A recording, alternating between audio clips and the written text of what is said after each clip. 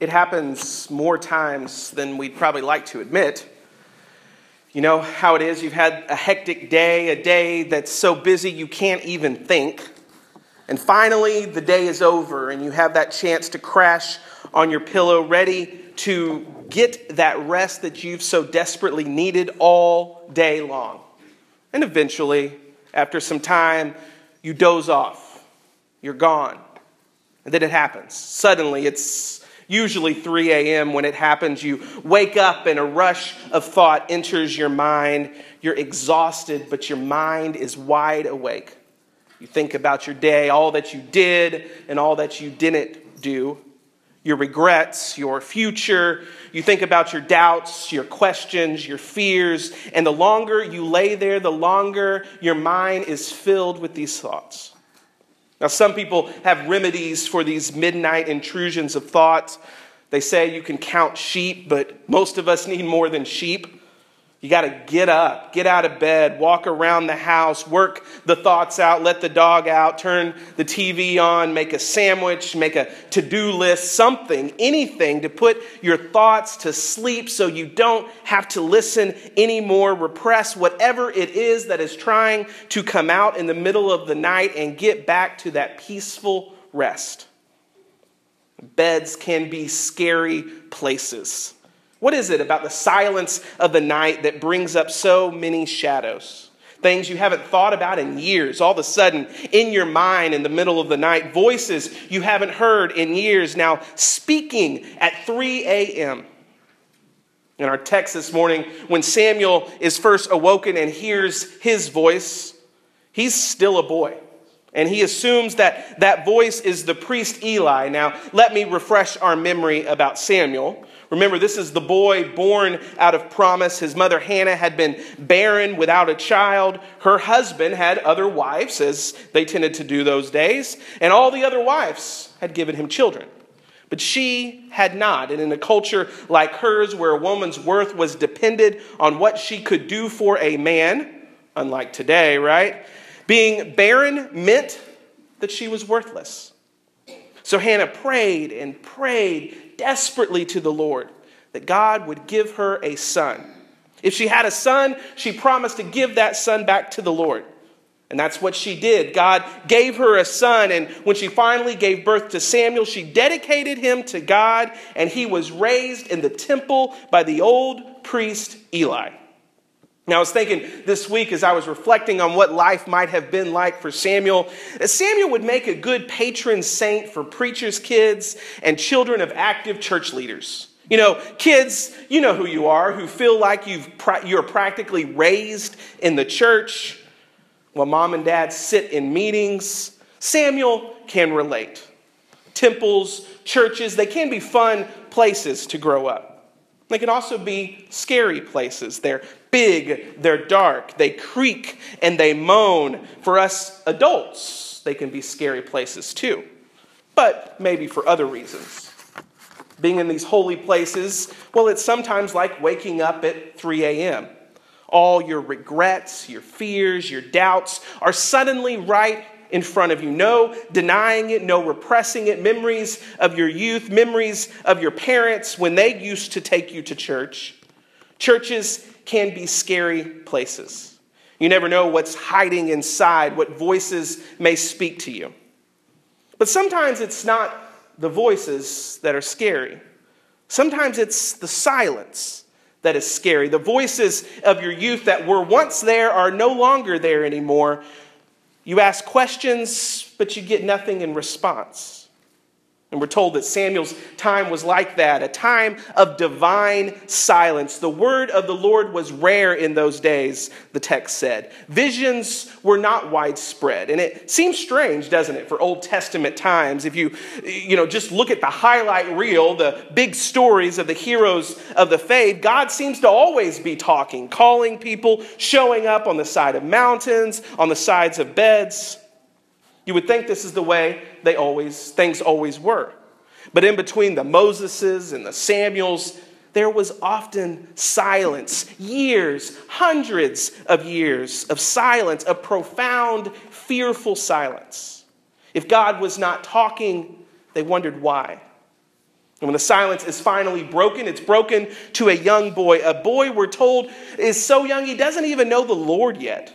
In spite of growing up in the temple, in the house of the Lord, he doesn't know God, which I guess goes to show us that you can be in the house of the Lord all your life and still not know God.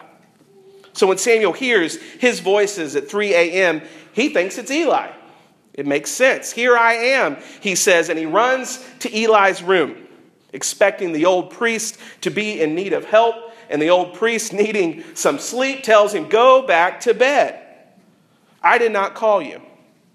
Samuel, maybe he just heard something, the creaks, the moans of the temple.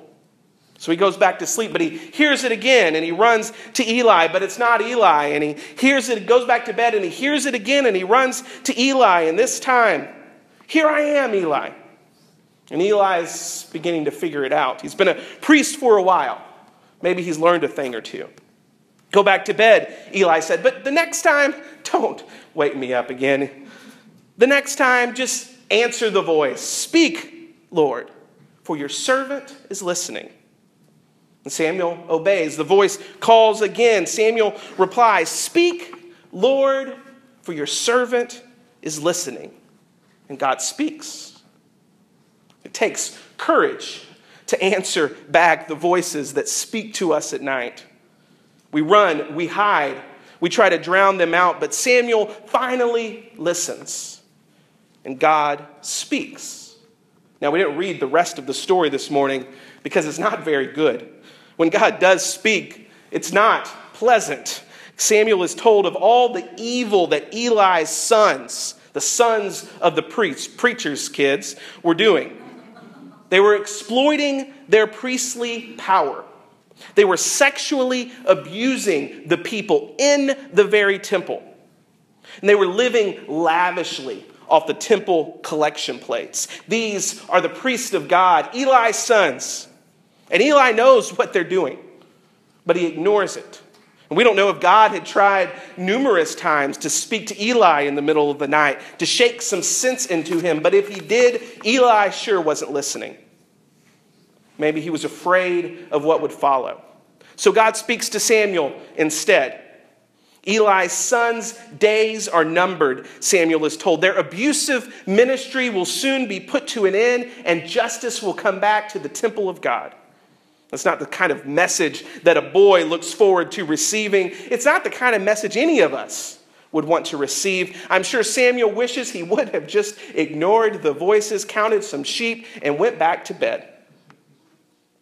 Now, I guess we could say that we, like Samuel, live in a day which the word of the Lord is rare, where visions are not widespread. Usually when someone tells me, God spoke to me, I'm a little skeptical.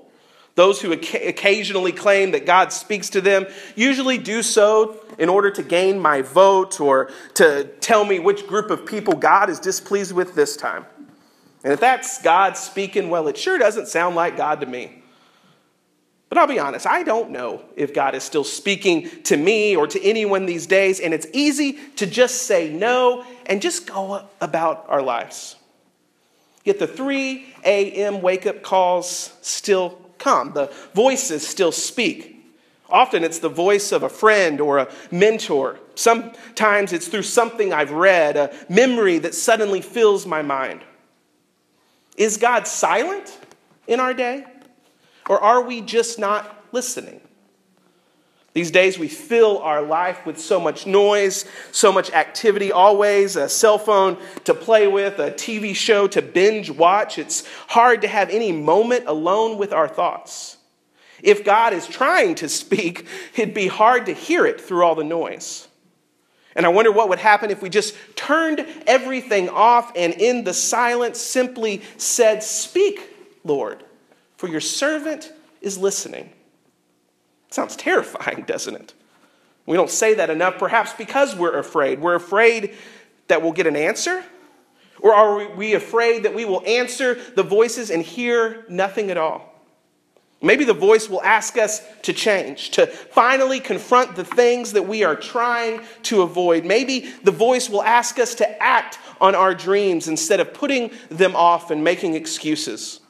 Maybe the voice will call us to lay down our fears, our prejudices, to trust more, to follow more, instead of hiding and avoiding. And I was thinking this week as we reflect on this text, as we reflect again on the life of Martin Luther King, I don't know if he heard voices as a child, but he certainly heard a voice, and he answered God's call on his life. What would the world have been like if he just turned over and went back to sleep? Instead, he says, "Here I am, speak, Lord, for your servant is listening." And God gave him a message that was not easy, but one that needed to be spoken. So what is waking you up at night? Could it be God? The next time you think it might be, maybe the old priest Eli does have some good advice this morning. Maybe we should just answer. Don't get up. Don't run to try to find something else to do. Just say, "Here I am. Speak, Lord, for your servant is listening." You probably won't hear a voice. Maybe you will. Maybe it won't be an audible one like Samuel, but maybe you will hear something. When you stop avoiding your life, when we really start listening to our thoughts and to our fears and our doubts and our questions, what do we hear? What is God speaking to us? What is God calling us to do? But be careful. Once you hear God's call in the night, once you answer and say, "Lord, I am listening," the journey begins. And there's no going back. There's no unhearing what God will speak. So here we are, Lord. Speak. We are listening.